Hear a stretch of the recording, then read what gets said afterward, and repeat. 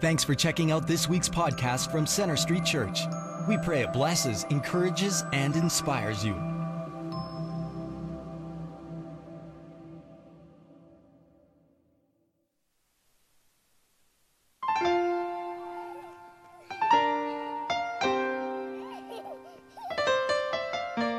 I loved hearing Dad tell his stories. And when I needed it, which seemed to be often, he gave me the best advice. We were close then. This was a wonderful time. As I got older, life got hectic. The available days, hours, minutes, all seemed to vanish before me. I had limited time to spend with my father. Now, don't get me wrong. It's not like what I had been busy with was frivolous. In fact, I was doing a great deal of work, a lot for him. But in the end, when I add it all up, I was left with so little time to spend with Dad. I have been thinking about him lately. Why we haven't had a conversation in a while. Why we aren't as close as we used to be. And if I'm honest with myself, I know the answer. I have been too busy. Maybe the fix is obvious. When you truly want a relationship with someone, you have to spend time with them and listen. Father, I am ready to listen.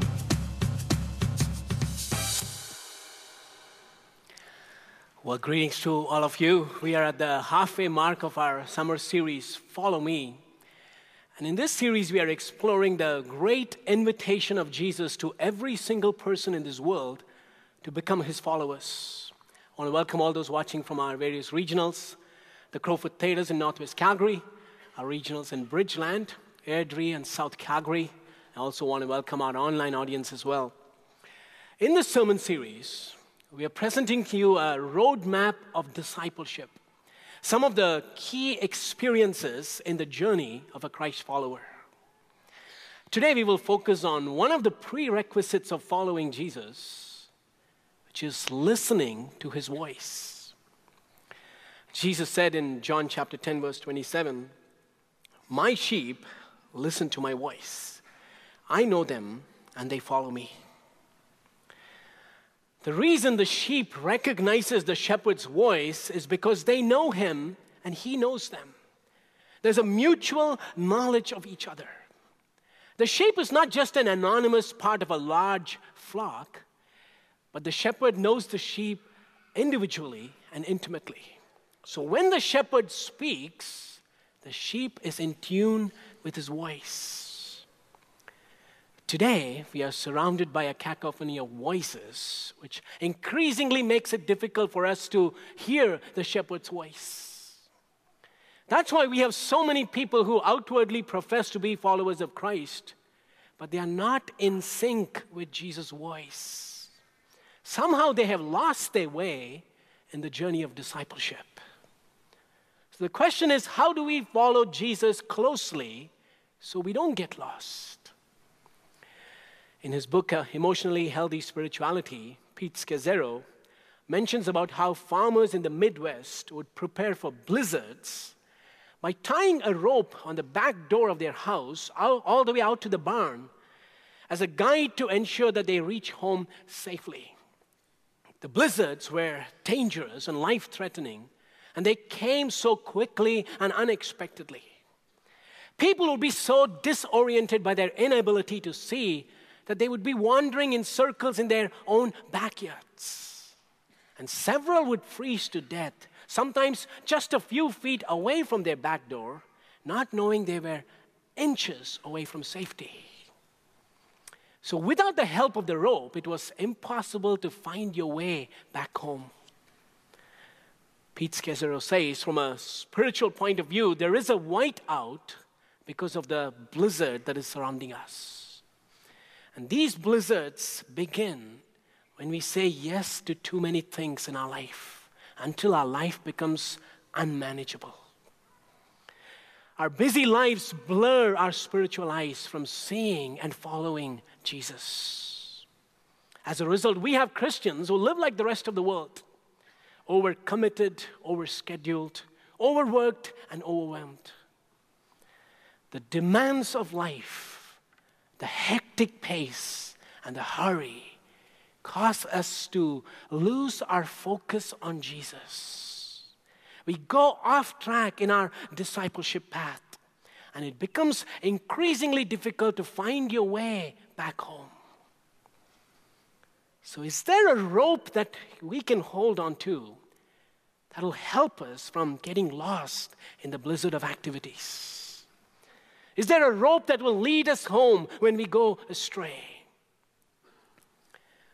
The good news is there is a rope that every Christ follower can hold on to that will ensure we do not get lost. The rope I'm referring to is the simple habit of sitting at Jesus' feet and listening to his voice through his word. That alone can help us to stay in tune with the voice of our shepherd. I'm going to ask all of us to stand as we read our text for today from Luke chapter 10, verses 38 to 42. As Jesus and his disciples were on their way, he came to a village where a woman named Martha opened her home to him. She had a sister called Mary who sat at the Lord's feet listening to what he said. But Martha was distracted by all the preparations that had to be made. She came to him and asked, "Lord, don't you care that my sister has left me to do the work by myself? Tell her to help me." "Martha, Martha," the Lord answered, "you're worried and upset about many things, but few things are needed, or indeed only one. Mary has chosen what is better, and it will not be taken away from her." Lord, we are surrounded today by many voices. Help us to hear yours. In Jesus' name, amen. You may be seated. What we read just now is a familiar passage. The problem with familiar passages is we think we know it so well that we don't look for a fresh application. But I know God wants to speak to us today in a fresh new way. Bethany was a small village that was very close to Jerusalem. When Jesus went to Jerusalem, he frequently stopped at Bethany because his best friends lived there in this small village. Two sisters named Martha and Mary, and their brother Lazarus. So our text opens with this verse 38. As Jesus and his disciples were on their way, he came to a village where a woman named Martha opened her home to him. Martha opened her home to Jesus. The word used there signifies welcoming or embracing someone. Martha was absolutely thrilled to have Jesus in her home. Both Martha and Mary were believers. They called Jesus as Lord, and they both loved him so much. Now, here are a couple of things you need to know. It was not just Jesus who came into the house, but also his 12 disciples, and possibly several others who followed them. There must have been a bandwagon of people always following Jesus and his disciples, and they went with them wherever they went. Secondly, I don't think Jesus gave any advance notice of his visit. So how would you like 25 people showing up at your door for dinner? Surprise! Hospitality is still one of the highest social values in the Middle East. It always has been. It was seen as an obligation to take care of complete strangers and make sure that you provide for their needs. And not only that, when the guest coming to your home is a rabbi, then the stakes were really high. You do everything you can to make sure they are well cared for. Martha took it upon herself to entertain her guests, to whip up a fancy meal and serve everyone. Martha was a wonderful hostess. You don't want to serve just beef jerky to Jesus when he comes to your house. So Martha prepared an elaborate meal. This was no ordinary occasion. The Son of God was coming to her house. It was a pretty big deal. Martha must have been a good cook. I tell you, cooking is one of those incredible spiritual gifts that can bless many people. Amen? I wish I had the gift of cooking, but I know I don't. The only one that cheers me when I cook is the smoke alarm. Martha had to work hard in the kitchen from the scratch. There were no Pizza 73 to call in and place your order. No Costco where you can find pre-cooked food. She was trying hard to impress Jesus and make this a memorable evening for everyone. You know, it's unfortunate that Martha has received a bad rap in too many sermons on this passage. The truth is, she had an incredible heart, the gift of hospitality, and she wanted to offer her best service for Jesus. Where would our world be without the Marthas? Where would our churches be without the Marthas? Marthas are very important people because they give of themselves sacrificially. They are task-oriented, they are go-getters, and their presence is indispensable in the life of the church. Now look at verse 39.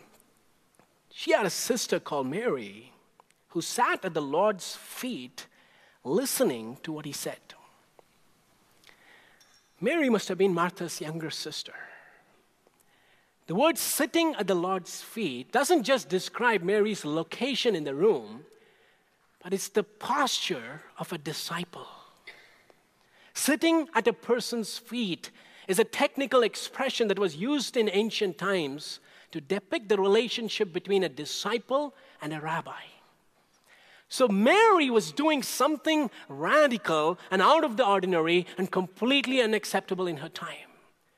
For no woman can be a disciple of a rabbi. But Mary sat at Jesus' feet confidently, knowing she too was a follower of Jesus. And Jesus, on his part, had no problems in having women as his disciples. Mary, sitting at Jesus' feet, held on to every word he spoke. She gave him rapt attention. She adored him in worship. And all this happened while Martha was slaving in the kitchen. Husbands, you know this, when it's time to leave everything else and lend a helping hand to your wife in the kitchen. It's not because our wives explicitly told us to come and help them, but we pick this from gestures or signs. We get better at this with experience. So imagine you're sitting in front of the television or reading something, and your wife is in the kitchen doing dishes or loading the dishwasher. How do you know your wife needs help? Firstly, your wife pops into the living room for absolutely no reason, doesn't say anything, and then she goes off to the kitchen. That's a sign for help. If you didn't pick that hint, you know what's coming next. You can hear the cupboard door slam bang. If you're a wise husband, you will know by now your wife needs help. But if you don't respond to the banging of cupboards, soon you will hear pots and pans start clattering. And if you still don't respond, a plate just crashes onto the floor. It's not on purpose, we will call it an accident. You can see that I know what I'm talking about, right?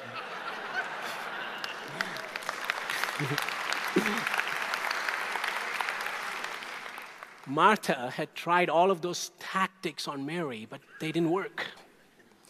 Every time she took a peek, Mary was unmoved, still sitting calmly at Jesus' feet. Martha was fuming on the inside, on the other hand. Doesn't she understand all this work needs to be done? Doesn't she know that I need some help with this big meal? How can she be so insensitive and lazy? Martha was a realistic woman. She knew that if everyone were to sit at Jesus' feet, then it will be an evening of fasting prayer. You see how realistic Martha was in John chapter 11. We're going to go into this in detail next week. But when Jesus showed up late at Lazarus' funeral, he ordered them to roll the stone. Martha is plunged in grief, but even in that moment she blurted, "Excuse me, Jesus, it's not a good idea to roll the stone. He's been dead for 4 days, and by now he stinketh." It's the KJV Bible, by the way. That's how realistic her mind worked, the way she had been wired. No wonder she could not relate with Mary. Look at verse 40. But Martha was distracted by all the preparations that had to be made. She came to him and asked, "Lord, don't you care that my sister has left me to do the work by myself? Tell her to help me." The key word there is distracted. Martha was distracted by all the preparations.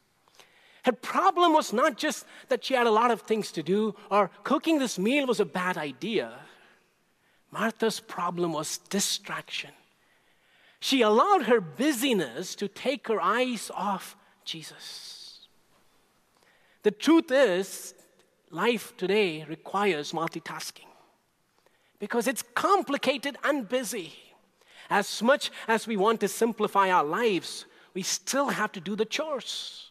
Balancing work, family, recreation, your health, it is a juggling act. It'll be too simplistic to say, you just need to cut down on your schedule. What is more sensible is to include Jesus in all that is in your schedule. Now, the word distracted means to be physically pulled away or dragged away from something. That was Martha's predicament. She wanted so much to be with Jesus. She wanted to do what Mary was doing. Her heart was longing to hear Jesus speak to her.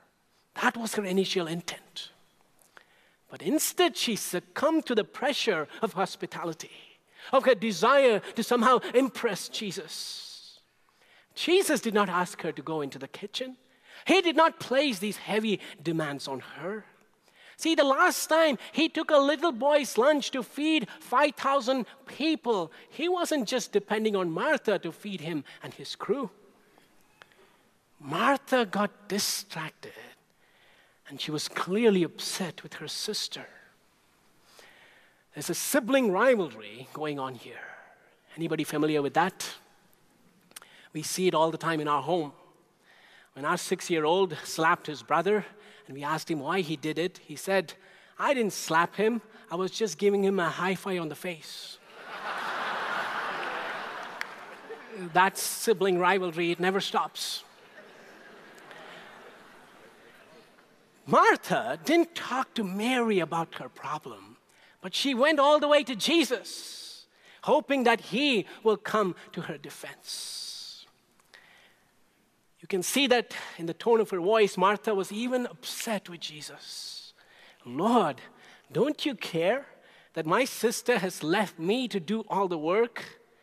How come you haven't spoken up for me?" Deep inside, Martha had become resentful. She felt no one appreciated all her efforts. No one paid attention to all her hard work. The great devotional writer Oswald Chambers put it so well when he said, "The greatest competitor of devotion to Jesus is service to him." Are we being more devoted to service than to Jesus? That's my constant struggle as a pastor. Martha had allowed her service for Jesus to become more important than Jesus himself. Now, here's the interesting part. Everyone sitting in that room expected Jesus to say, Martha, you are so amazing. You've been so busy trying to put on this party for us. You've been so sacrificial in your service. Now, Mary, get off your rear end, go to the kitchen and help your sister. Because I want my followers to be busy, preaching, healing, ministering, helping, serving, feeding. You can sit at my feet when you come to heaven, but now is the time for you to work. You will never hear Jesus saying that. It's just a reflection of our modern day mindset. That's why we feel guilty when we rest, because we are afraid of being unproductive. Jesus' response is actually striking. Verses 41 and 42. Martha, Martha, the Lord answered, you are worried and upset about many things, but few things are needed, or indeed only one. Mary has chosen what is better, and it will not be taken away from her. The New Living Translation does a better job of translating this verse, so I'll read that for you. The Lord said to her, my dear Martha, you're worried and upset over all these details. There's only one thing worth being concerned about. Mary has discovered it, and it will not be taken away from her. When Jesus called Martha's name twice, it was an expression of endearment. So he's not scolding her, but he's offering a very gentle response. My dear Martha, you are worried and upset about all these details. You're breaking your head over things that have little value. You're stressing over tasks that don't matter much. But only one thing is necessary. One thing is worth being concerned about. What is the one thing that Jesus is referring to here? It's not evangelism. It's not investing your life in others. It's not giving your money. The one thing here is the posture of every disciple, being at the feet of Jesus. It's the time that we spend with him. It's fostering a relationship with Jesus. That's what makes us disciples of Jesus in the first place. For a Christ follower, that time at Jesus' feet and hearing his word is a non-negotiable. It's not that evangelism, ministry, good works, giving, feeding the poor are unimportant, but these things are a byproduct. They have to flow from our walk with God. So here's the Christian principle. Our active life of service should flow from our inner walk with Jesus.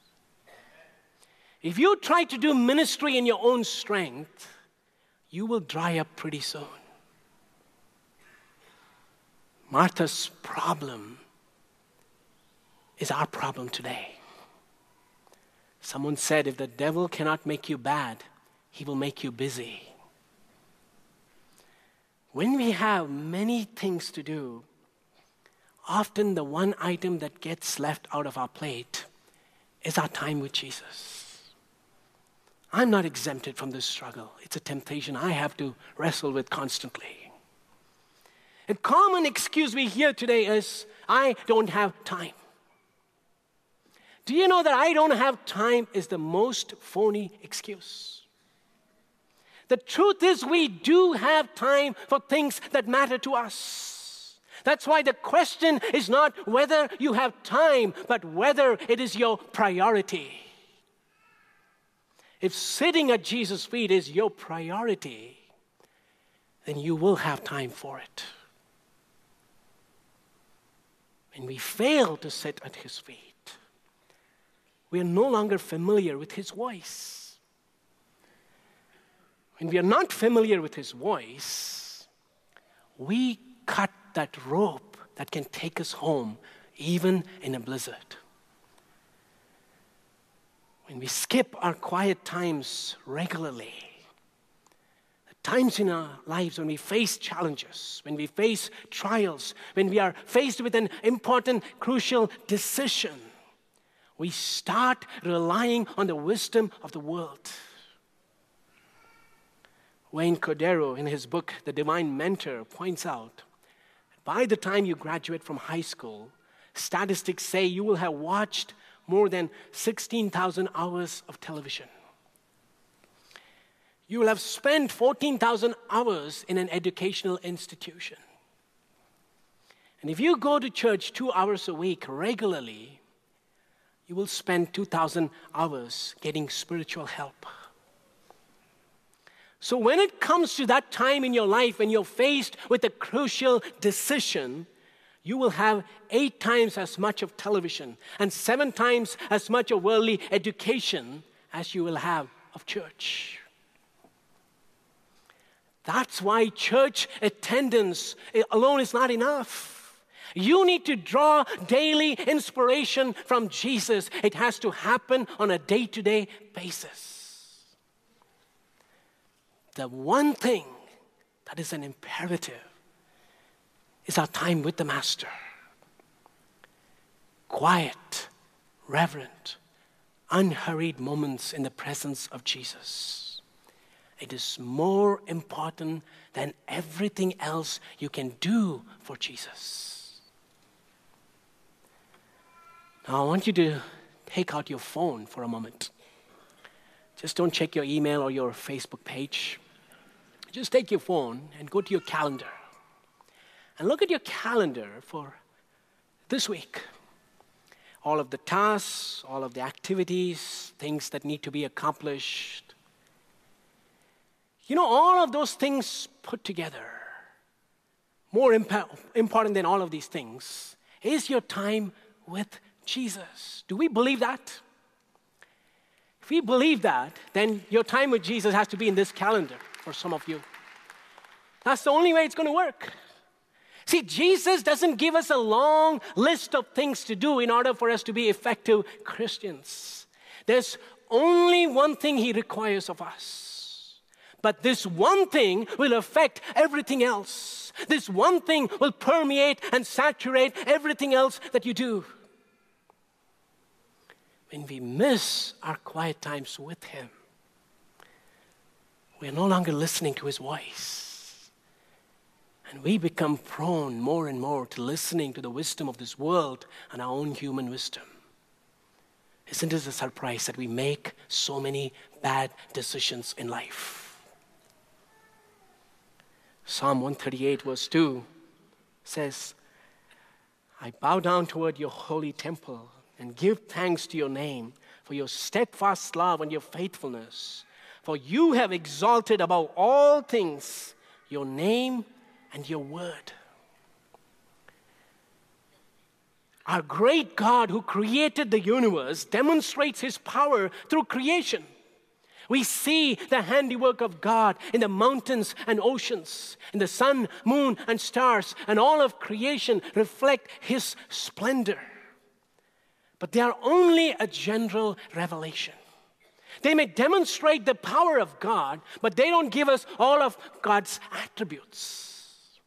The general revelation has a limited purpose to point us to the special revelation of God. And God's special revelation is his word. For it is in the Bible that you will find out what kind of God he is. What are his attributes? It's in the Bible you will discover the truth about Jesus and the way to access him. God has exalted his word above all things.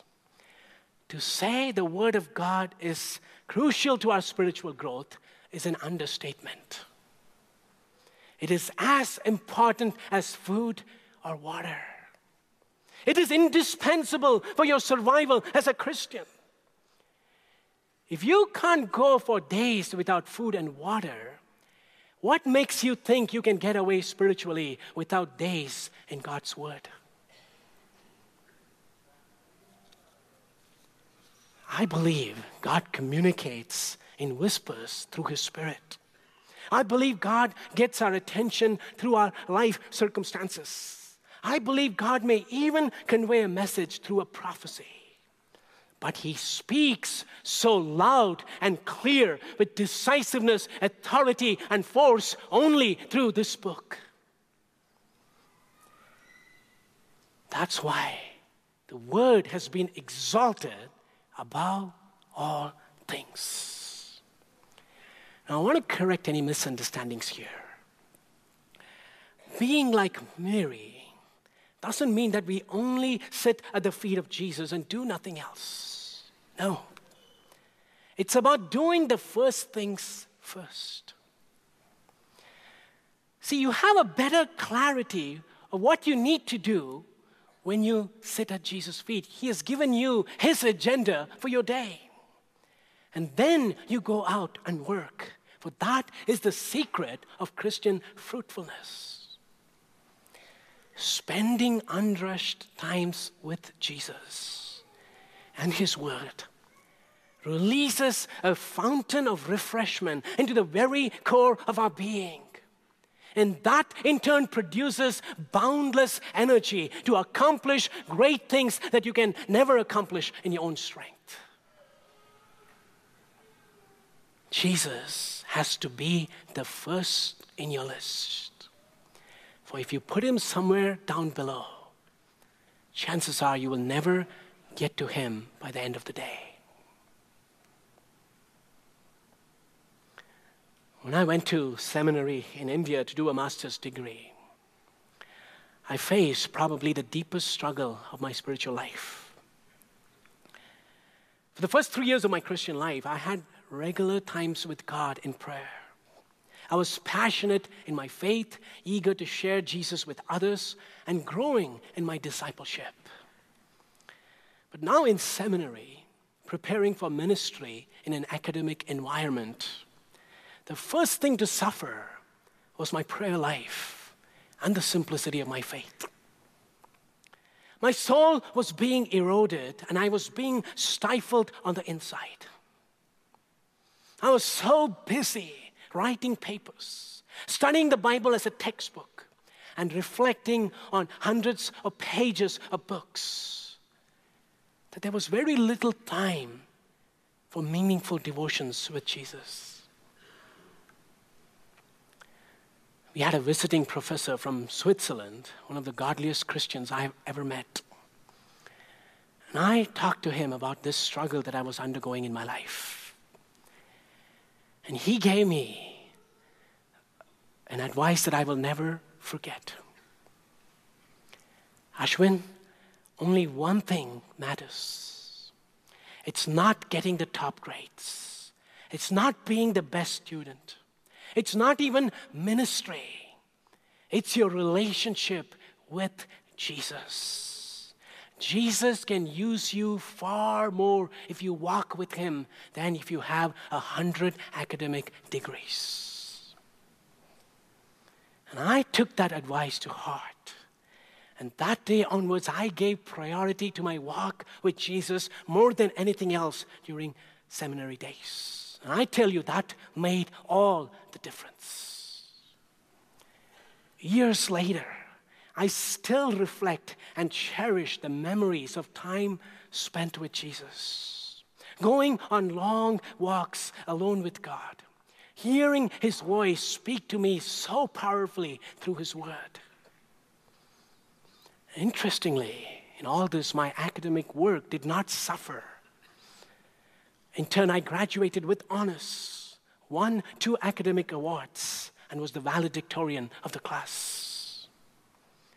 And I learned the key to fruitfulness in the Christian life is not doing 100 different things. It's the one thing, maintaining a close walk with Jesus on a daily basis.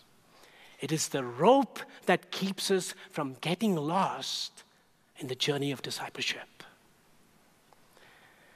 Let me close with this. It's a simple thought, but it struck me quite profoundly yesterday morning. In a world where you need to get an appointment to meet almost anybody, isn't it amazing that you don't need an appointment to meet with Jesus? You can do it any time of the day or night, and the God who rules this entire universe has time for you. Jesus will never say, "Come some other time, I'm too busy right now." When you go to him in prayer, he's already waiting for you. And how sad and ironic it is that Jesus has all the time for us, but we have little time for Jesus. The most incredible privilege that Jesus has given to his followers is sitting at his feet in worship and hearing him speak to us through his word. This is the one thing that is needed, one thing that is required of you. Mary discovered it. If we do this one thing well, we will bear fruit in all other areas. But if we fail in this one thing, then everything else that you do will be futile. I'm going to ask all of us to stand as we come to an end.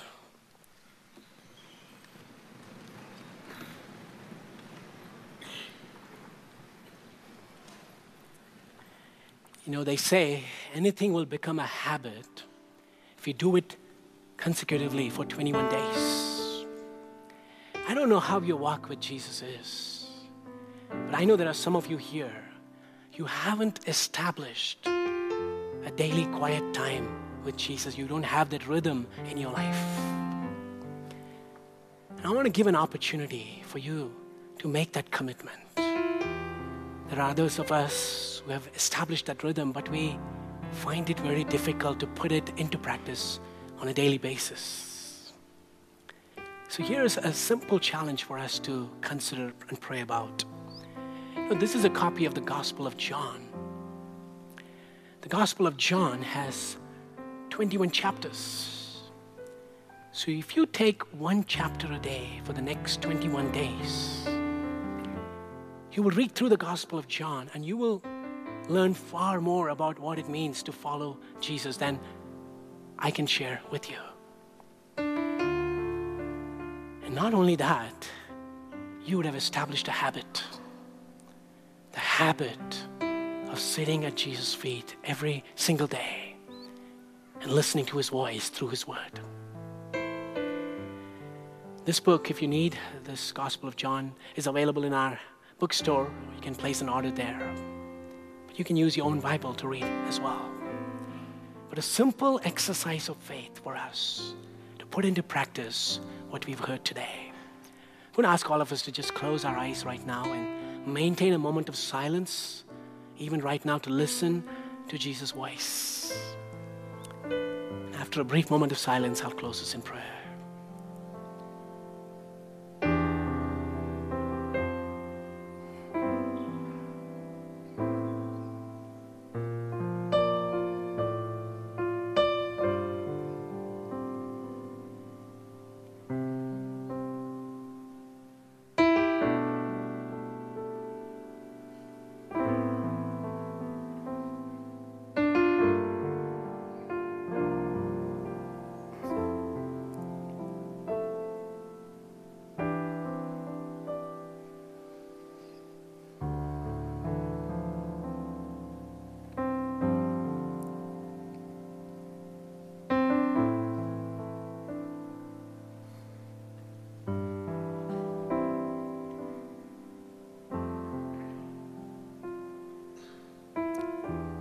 Some of you here, you want to make that commitment today to establish a daily quiet time with Jesus. If God has spoken to you about it, would you just raise your hand so I can pray for you? If you want to commit to reading the Gospel of John for the next 21 days, just raise your hand so I can pray with you. Father God, we thank you for the many hands that are raised right now. It's an evidence that you have spoken to us by your Spirit.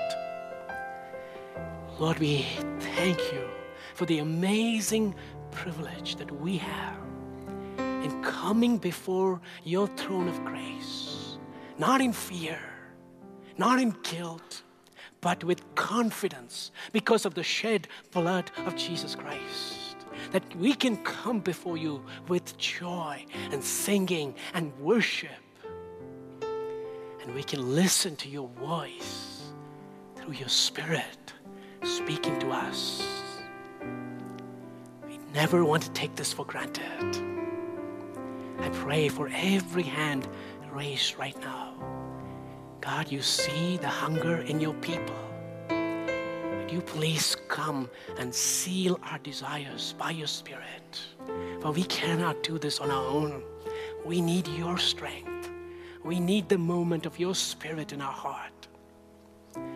That as the deer pants for water, let our soul long for you, Lord. Let there be an intense hunger and longing in our heart for your word, to spend time in your presence, to hear your voice, to do the one thing that will never be taken away from us. Now, even as we leave this place, may the grace of our Lord Jesus Christ, the love of our Heavenly Father, and the sweet, unfailing fellowship of the Holy Spirit may rest and abide with each and every one of us, both now and forevermore. Amen. Thanks for listening. We hope this message has impacted you. We'd like to challenge you to take it one step further and get connected. For any questions or prayer, please visit our website at cschurch.ca. You can also like us on Facebook or follow us on Twitter.